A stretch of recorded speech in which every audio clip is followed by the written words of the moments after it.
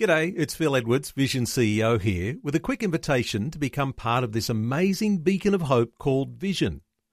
Together we can put our love into action to help people of all kinds build or rebuild their lives on the truth of God. Please consider the part you can play during our upcoming Visionathon appeal, remembering that it's your support that makes Vision possible, including this podcast. Audio on demand from Vision Christian Media. Exploring faith and the future. Neil Johnson and Bible teacher Dr. Kameel Majdali. We've been enjoying a number of segments talking about the Bible. What's so important about the Bible? God's revelation, a sinful humanity. Kameel, let's talk about the reasons why people might read, because there might be a variety of reasons for reading the Bible. But if we're going to prioritize the reasons, what would be top of the list?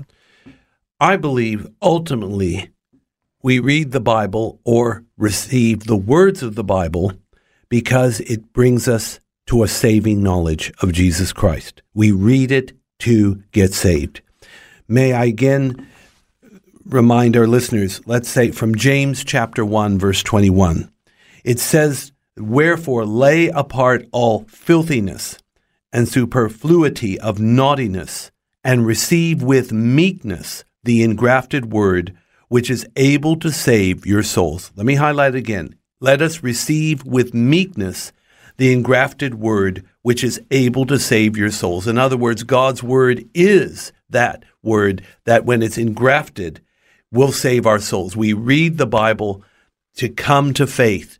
That's what happened to me. That's what happened to so many people. But that, to me, is the key priority. Is there a sense in which we need to have a level of humility then coming to the Bible? Because if we're filled with our own self-importance, our own self-pride, seeing this book as just any other, that we might miss the point that God has given to us His wisdom on salvation. And there is a need for this level of humility. Absolutely. I would say it's not just humility we need. It's also faith, or yes, humility with believing what God has said. Now, let's also define humility here, because again, there's fairy tale ideas. Humility, we're talking about, is a simple acknowledgement that both I need God and I want God. It comes against that independent, self-sufficient, arrogant attitude. I don't need anyone, especially God.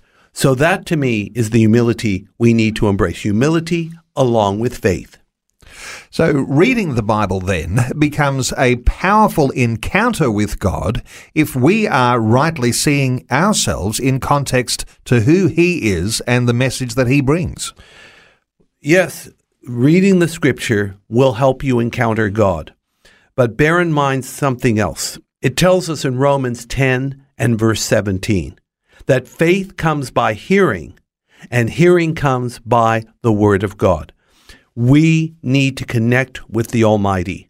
Faith is the means of doing so. But our faith has to be rightly directed, and it's to the living God, not just to the false portraits of God or the false gods out there. The other thing is that once we have the direction of finding God, we need the faith to connect. So the Bible helps bring faith to us. And of course, that's because it's quickened by the Holy Spirit as well. They work hand in hand.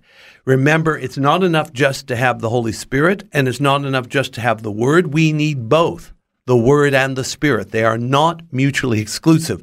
They work in tandem. And besides, not only will faith rise up because of the Word and Spirit working together, but something else happens.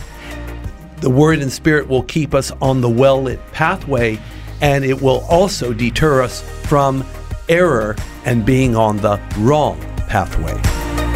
Faith and the Future with Neil Johnson and Dr. Kameel Majdali from Teach All Nations. For more from Dr. Majdali, including books and DVDs on prophecy, Bible commentaries, plus today's and other episodes of Faith and the Future, go to vision.org.au. Thanks for for taking time to listen to this audio on demand from Vision Christian Media. To find out more about us, go to vision.org.au.